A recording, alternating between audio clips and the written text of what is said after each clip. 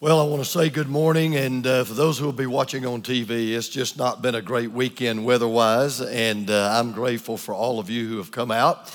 And those who are watching online, I'd encourage you to get on out anyway. I was telling Teresa today, she started laughing. I said, here's what's going to happen. If you're going to wake up, in fact, we were watching the weather on one of the local stations, and one of the reporters made this statement, "We're out here so you don't have to get out here." And I said, well, thanks a lot. That's a big help for me. And I told Teresa, I said, now there'll be people that will get up and they'll say, oh, it's just so bad. We'll just kind of stay home and kind of be safe. And I said, about 2 o'clock, they'll get stir crazy and they'll think, well, we'll venture out and get something to eat. So, I'm just glad you ventured out. I'm glad you came, and we're grateful that you're here. Before I get started, I do want to emphasize one thing. I hope you'll get a lot of these on your way out. These are our invitations, both to our Christmas series and our Christmas Eve services. This is, along with Easter, the golden time of the year to invite people to church. More people are open to church this time of year than any other time of the year. Please don't waste the next 2 weeks. Please don't do that. Please take these cards, give them out wherever you go.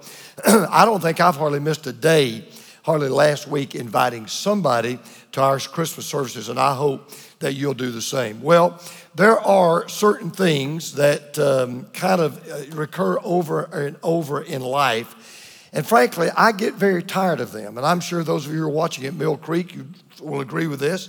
Those who are watching online, those who are watching by TV, there are just certain things I just get tired of, and I can't help it. Okay, now I'm not trying to gripe or complain, but let me give you an example. I get tired of elections. I just do. I mean, it seems like about the time I watch all these political ads and I vote for a set of candidates, there's either a runoff and I got to do it again, or you turn around, there's another set of candidates, and now you know you're going through the same cycle of endless debates, personal attacks, and political advertising. And I don't mind telling you, I have election fatigue, okay? I'm tired of elections. I get tired of paying taxes. Now, hear me. I'm grateful I live in America, and I'm thankful for the privilege of paying taxes in this nation. But does it seem to you about the time you file your taxes, it's time to file them again? I mean, time flies, and I get tired of paying taxes. I get tired of traffic. Living in Atlanta like we do, there are certain times of the day that you can literally become a prisoner in your own neighborhood. I mean, it's amazing. By the way, let me tell you this. If anyone lives more than 2 miles from you, and they either tell you early in the morning or late in the afternoon, I'll be over in just a little while, you know they're lying. Okay, you just know that. I get tired of answering email. Now, if you're like me, that's the one thing you can't take a vacation from.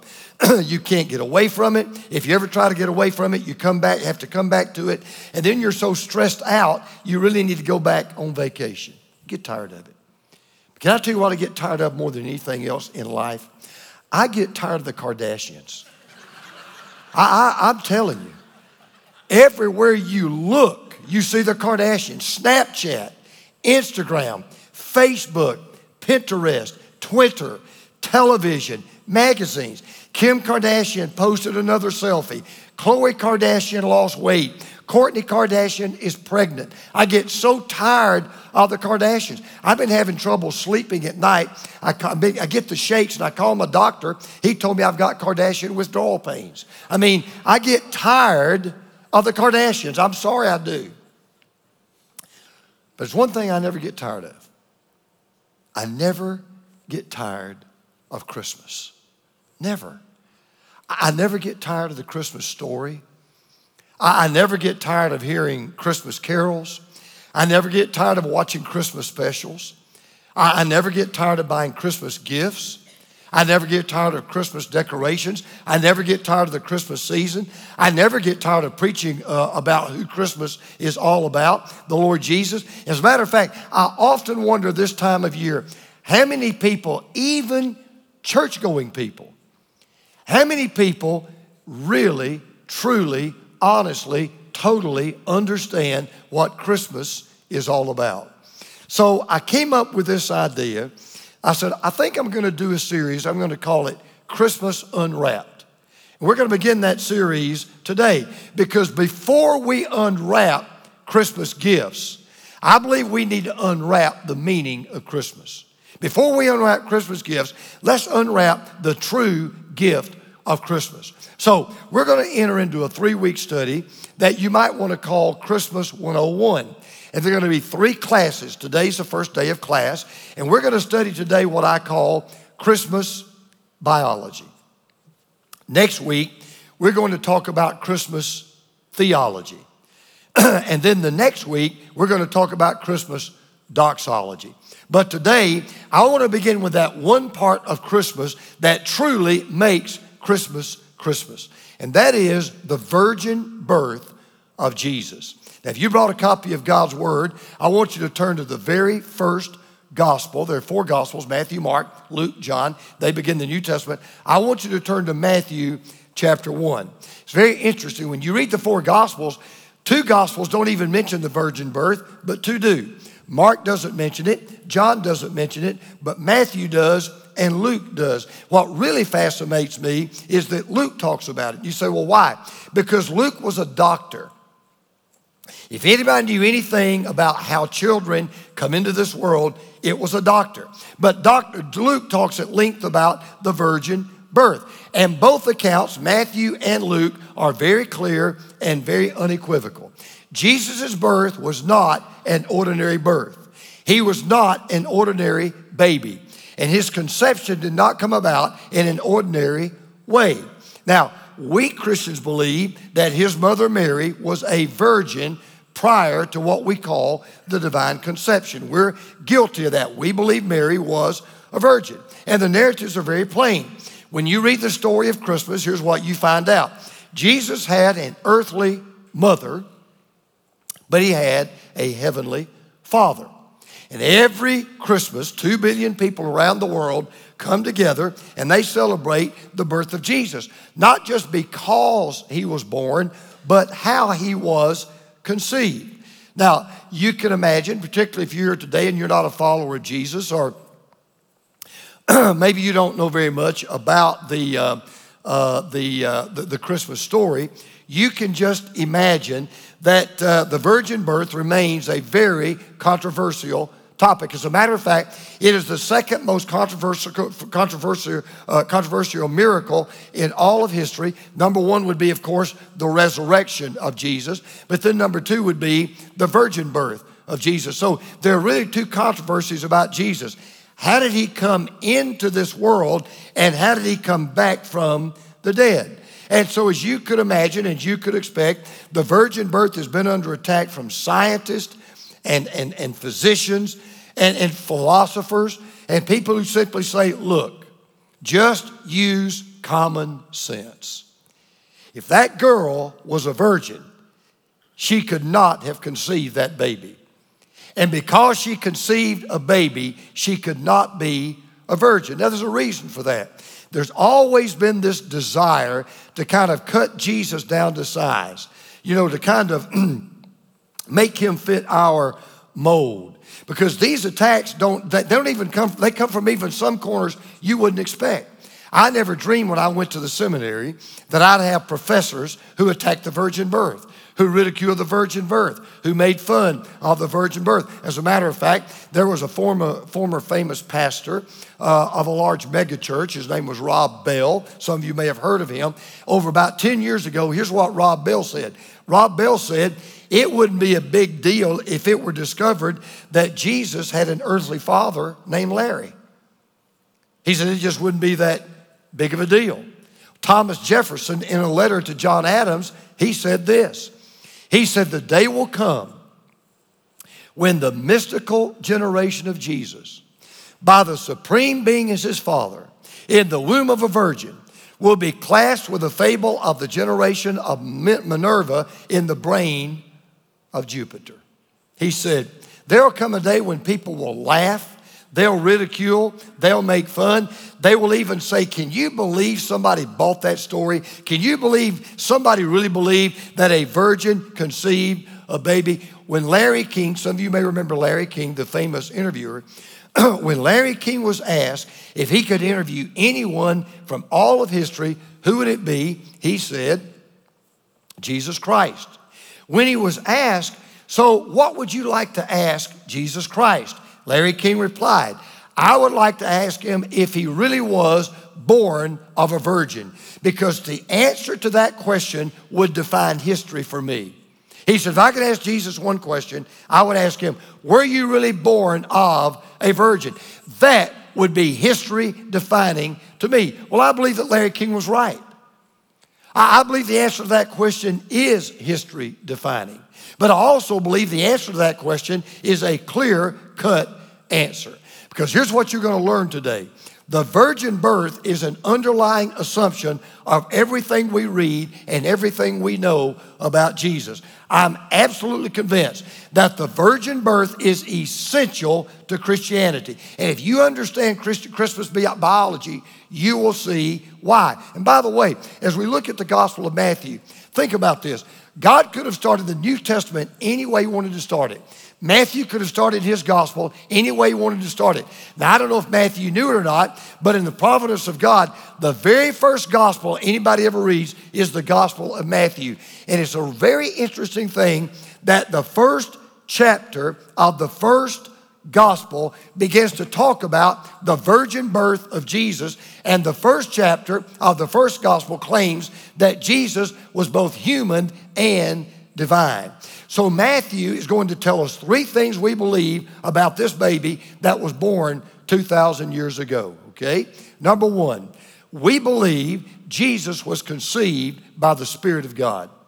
We believe that Jesus was conceived by the Spirit of God. Now, as Matthew describes the birth of Jesus, he does it in a very unusual way. He says in verse 18, this is how the birth of Jesus, the Messiah, came about.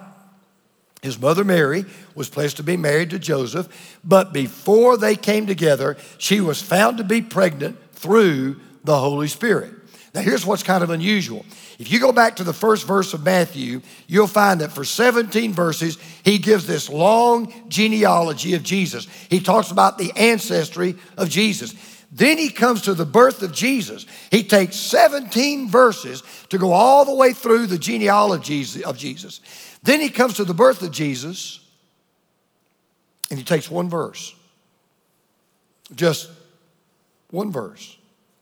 And he unequivocally states, Jesus was not conceived by the earthly father he had named Joseph. He was conceived by the Holy Spirit. Now, there's an even deeper problem biologically speaking, because it's certainly not unusual for a woman to conceive and give birth. Women do that. That's what women do. But Matthew and Luke, they don't spare any detail in making sure we understand. This girl was a virgin. She had never known a man. As a matter of fact, back up in verse 16, when Jesus is talking about the genealogy of Jesus, he states this. He said, Jacob, we could put was, Jacob was the father of Joseph, the husband of Mary, and Mary was the mother of Jesus, who is called the Messiah.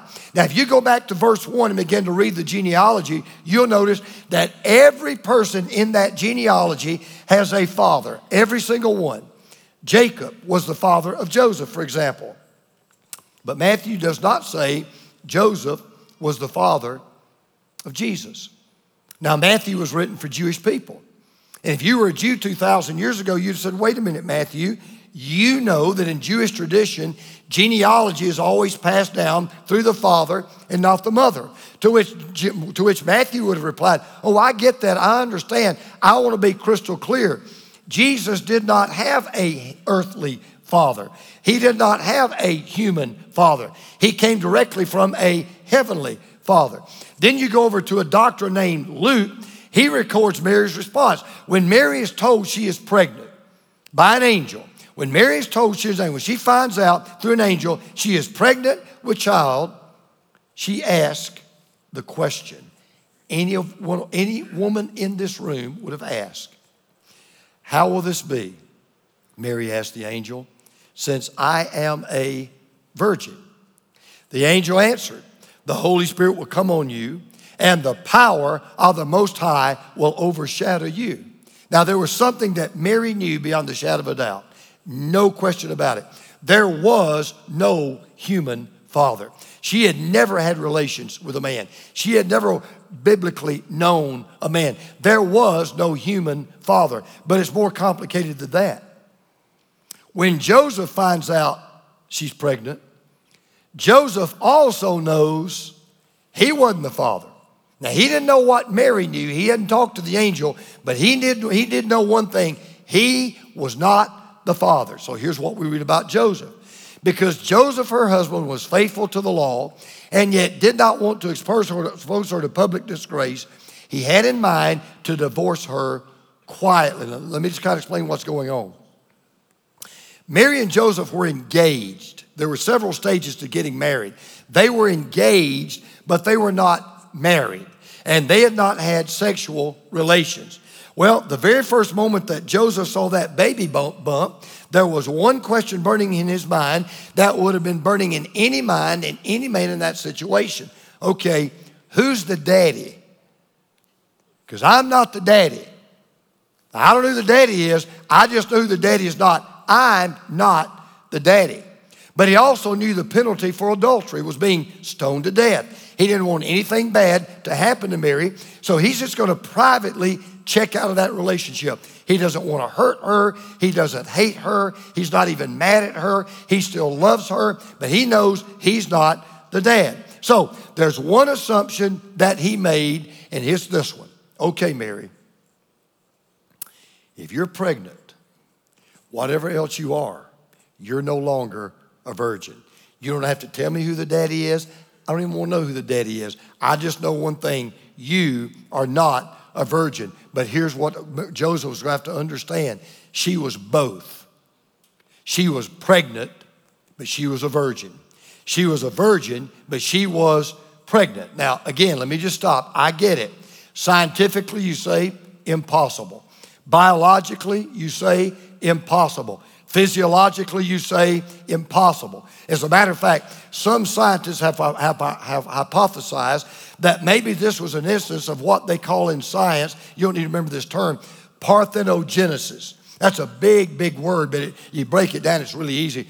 Parthenos in the Greek language is virgin, and Genesis in the Greek language is beginning or birth, so it means a virgin birth. And in science, there's a natural form of what's called asexual reproduction, in which the growth and the development of an embryo can occur without fertilization. There's a problem.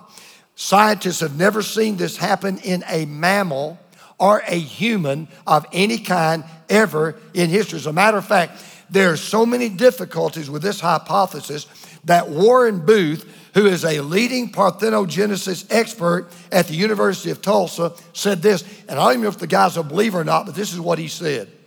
I've been asked about the virgin birth many times, and honestly, I can come up with no feasible explanation as to how a female that has abstained from intercourse could give a birth to a child of either sex. In other words, what this doctor said was, I know what medicine says. I know what science says. I know what physiology says. I know what biology says. And I'm just telling you, I cannot come up with any feasible explanation of how a female that is abstained from intercourse can ever give birth to a child. However, the question is not how Jesus was born. He was born the same way all babies were born. The question is, how was he conceived and who conceived him? And the clear answer from Scripture, and the reason why we celebrate Christmas is because, and what makes his birth so unique is, he was conceived by the Holy Spirit through a virgin. I'm going to say that again. Jesus was conceived by the Holy Spirit through a virgin. Now again, I understand you say, wait a minute. You're living in the 21st century, dude. I mean, come on. And I get this. When you say this, eyes roll and head shake and mouths laugh. And I understand, look, that's just so hard to believe, with one exception. Understand just one simple thing. If you have difficulty in believing in the virgin birth, that really isn't your difficulty. If you have difficulty in believing in the virgin birth, you really have a difficulty in believing in God. Because even Mary, when the angel said this to Mary, when Mary raised her objection, when Mary said to the angel, and she said it with respect, she said, look, how in the world can I be pregnant? How in the world can I be carrying a baby when you know and I know and he knows I've never had relations with a man? The angel simply said this: nothing will be impossible with God.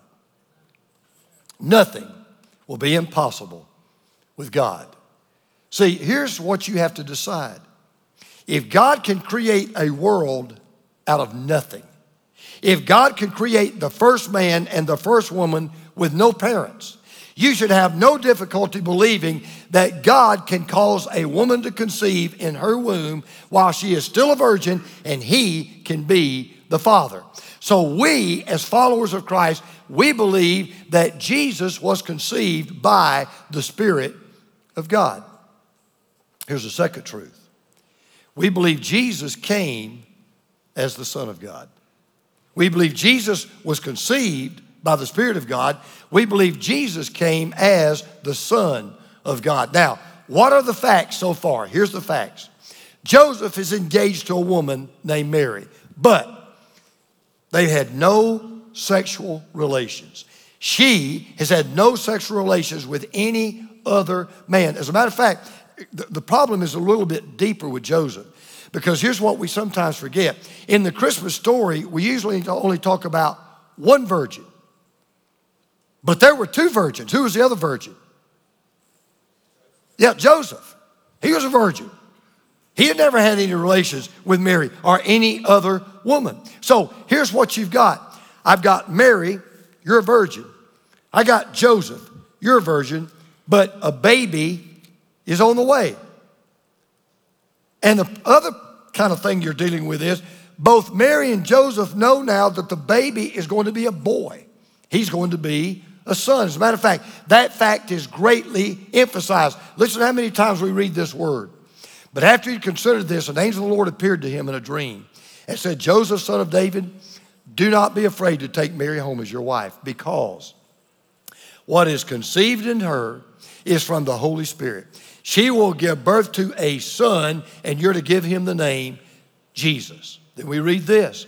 All this took place to fulfill what the Lord had said through the prophet, that is Isaiah, the virgin will conceive and give birth to a son. And then we read this, but he did not consummate their marriage until she gave birth to a son, and he gave him the name Jesus. So Mary and Joseph know now, okay, Mary, you're pregnant. We are going to have a baby. He is going to be a son. But there's still this question burning in Joseph's mind. Whose son is he? And to leave no doubt, Dr. Luke comes along and records how the angel made it crystal clear. The angel answered, the Holy Spirit will come on you, and the power of the Most High will overshadow you. So the Holy One to be born will be called the Son of God. So there you have it. Mary, you are the mother of Jesus, but Jesus is the Son of God. Now listen, this is a little bit deep, so I want to make sure you understand this next point, because it's really crucial to understand the whole series that we're going to be looking at. Jesus is not the Son of God because he was a descendant of David, even though he was. Jesus is not the Son of God because he died for our sins, though he did die for our sins. Jesus was not the Son of God because he was morally and sinlessly pure, even though he was, okay? All of those things are true because he was the Son of God. And I have to, it was a great story. Dr. Rogers, about the late Pastor Adrian Rogers, told this story one time. It's so brilliant, and you'll see why. It's another reason why Dr. Rogers is just such a hero to me. But Dr. Rogers one time got a chance to witness to Muhammad Ali. He never told how he got the opportunity, but somehow he got the opportunity to spend some time with Muhammad Ali. And he said they were together late one night. It was right before one of his fights, and they were talking about Jesus. If you don't know much about Muhammad Ali, his former name was Cassius Clay. He was raised in a very godly Christian home, but he began to study Islam, and he became a Muslim. So they're talking back and forth and about Jesus. And so he looks at Dr. Rogers, and he said this. He said, now, Dr. Rogers, let me get something straight. Do you believe that Jesus is the Son of God, the unique Son of God, because he was born of a virgin? And then he said this, because after all, Adam didn't have a father or a mother. So if Jesus had a mother, but not a father, but Adam had neither a father or a mother, wouldn't that make Adam more of a son of God than Jesus? Thought he had him. Thought he nailed him. But a classic Adrian Rogers gave a classic Adrian answer. He said, champ, you need to understand something. Jesus was not the Son of God because he was born of a virgin. He was born of a virgin because he was the Son of God. And I want you to understand that. You see, the glory of Christmas is the story of Christmas, and Jesus was both the son of a heavenly mother and the son of a heavenly human mother and the son of a heavenly father. And let me tell you why that's so important.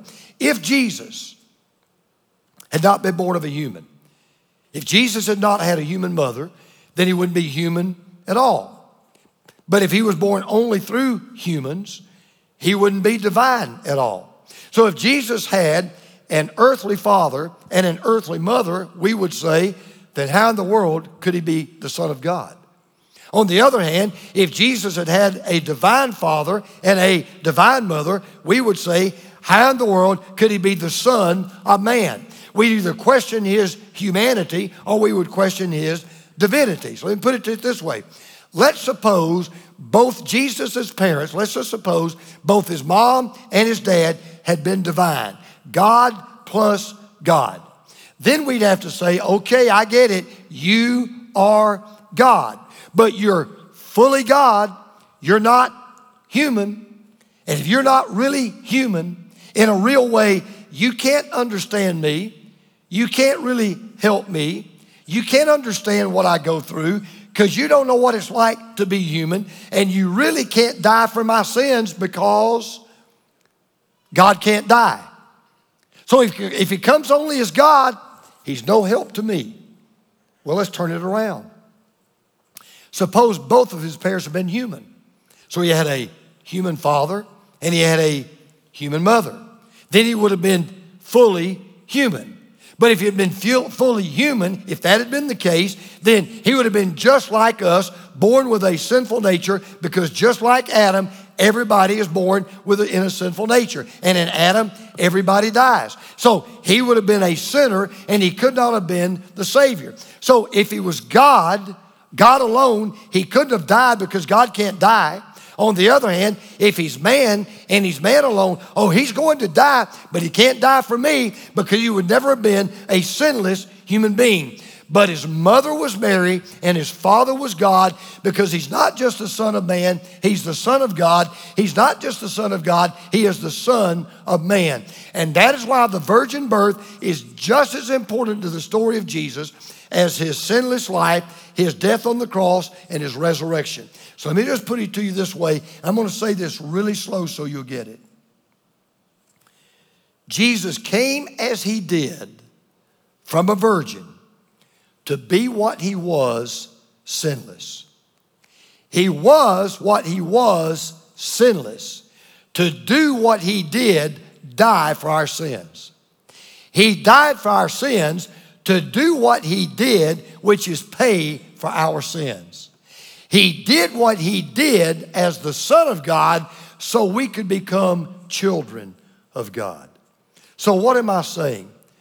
I'm saying that the things that my professor said at the seminary, the things that a guy like Rob Bell said, is hogwash. It destroys the story of Christmas. It destroys the story of Jesus. It destroys the entire New Testament. So taking the virgin birth out, you say, hey, let's just keep the cross. We can even maybe keep the resurrection. Well, first of all, no, you can't. But once you take the virgin birth out, the whole house collapses. So we believe Jesus was conceived by the Spirit of God. We believe Jesus came as the Son of God. And here's the last thing. We believe that Jesus covered our sins with God. He covered our sins with God. Now let me just point out something to you. Do you ever feel sorry for Joseph in this story? I mean, sometimes I think we get so caught up in the Christmas story, we just don't really care about it. Or even Mary. Do you ever feel for Mary? I mean, think about it. Mary's going to have a baby. She didn't ask for the baby. She willingly gave her body for the baby. She did not ask for the baby. It was an unexpected pregnancy. And now she's got to try to make people believe she had the baby even though she's a virgin. We'll talk about that down the road. Then you got Joseph. He's going to have a boy that he's got to feed. He's got to clothe that he did not even conceive. But it gets worse. You ready for this? You parents can really respect this one. Mary's going to have a baby she didn't ask for. Joseph's going to have a son he didn't father. And to add insult to injury, they don't even get to name the baby. How about that one? Are you kidding me? Listen to this.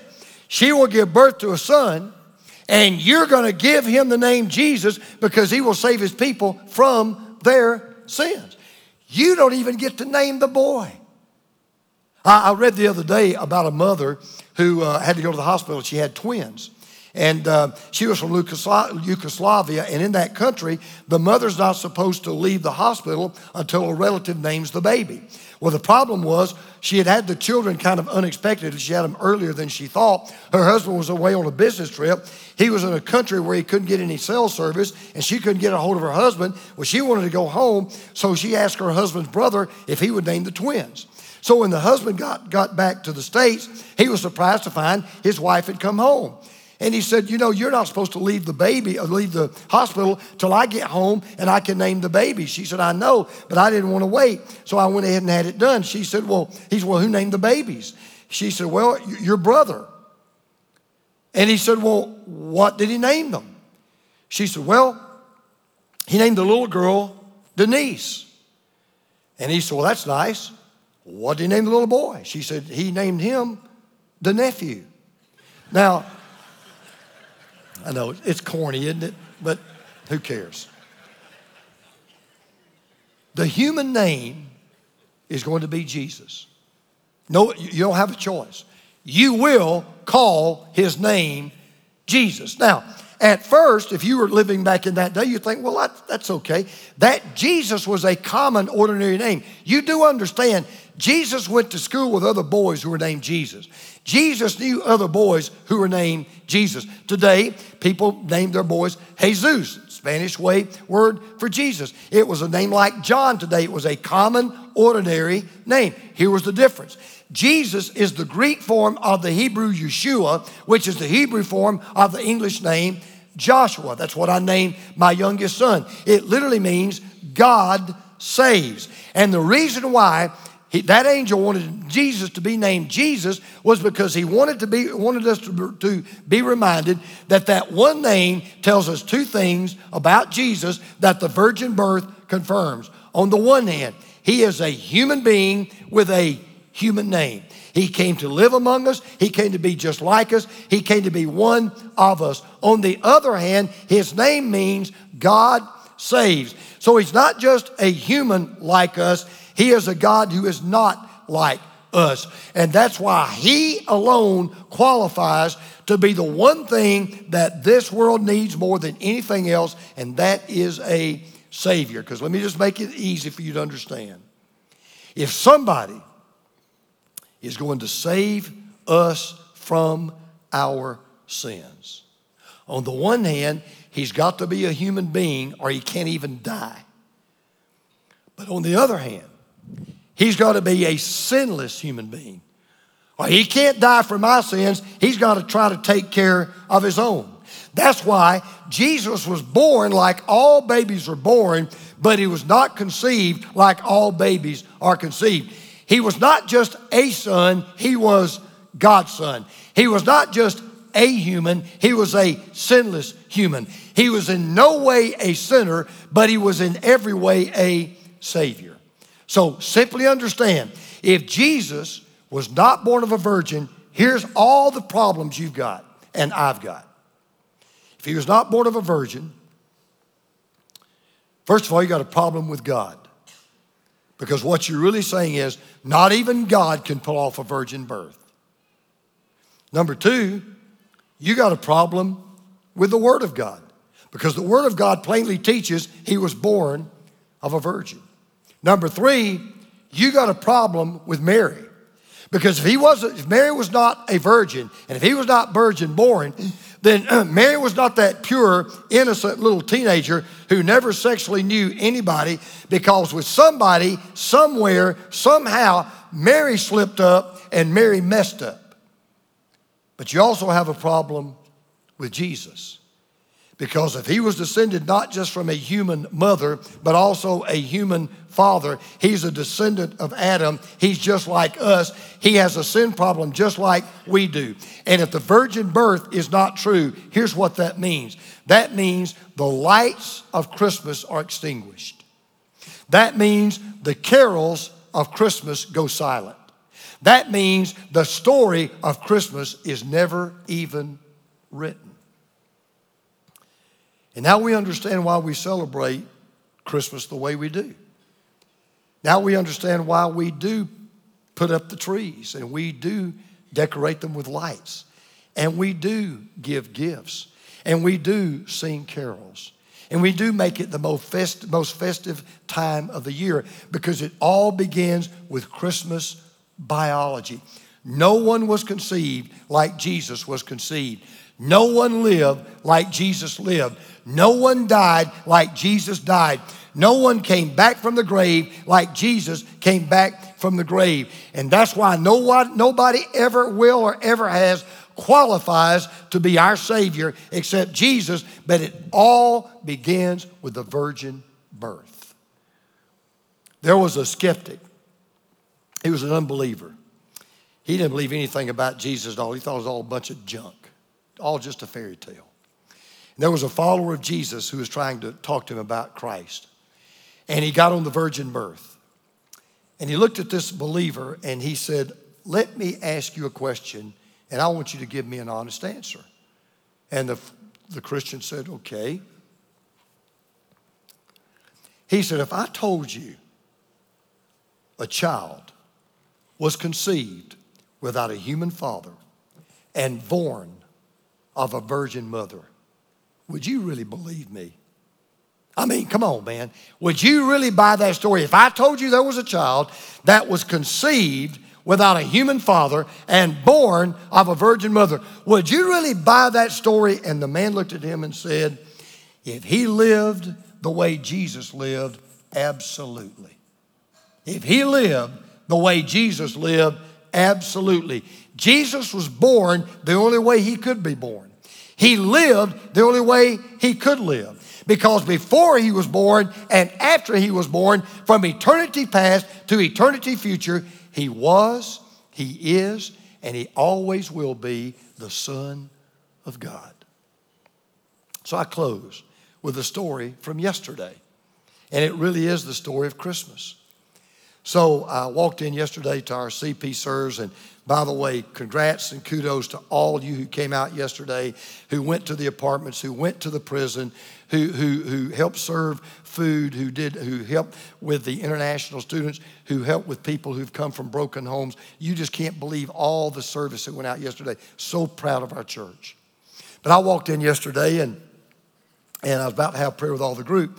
And Bruce, one of our CFO, Bruce Hardy, Bruce walked up to me and he said, "Hey, I want you to introduce a young man to you." And I said, "Okay." And this young man's name was Uriah. Uriah lives in Tennessee, but he's home to visit his mom. And he said, "Yeah." He said, he's here today and he's doing community service. Not a bad thing. He got a traffic ticket or something. He's doing community service. Good kid. And he said, "I really don't quite know where he is spiritually. I said, okay. So I walked over and introduced myself to Uriah, and we got to talking. And I said, so Uriah, tell me kind of, where are you spiritually? Where are you in your spiritual journey?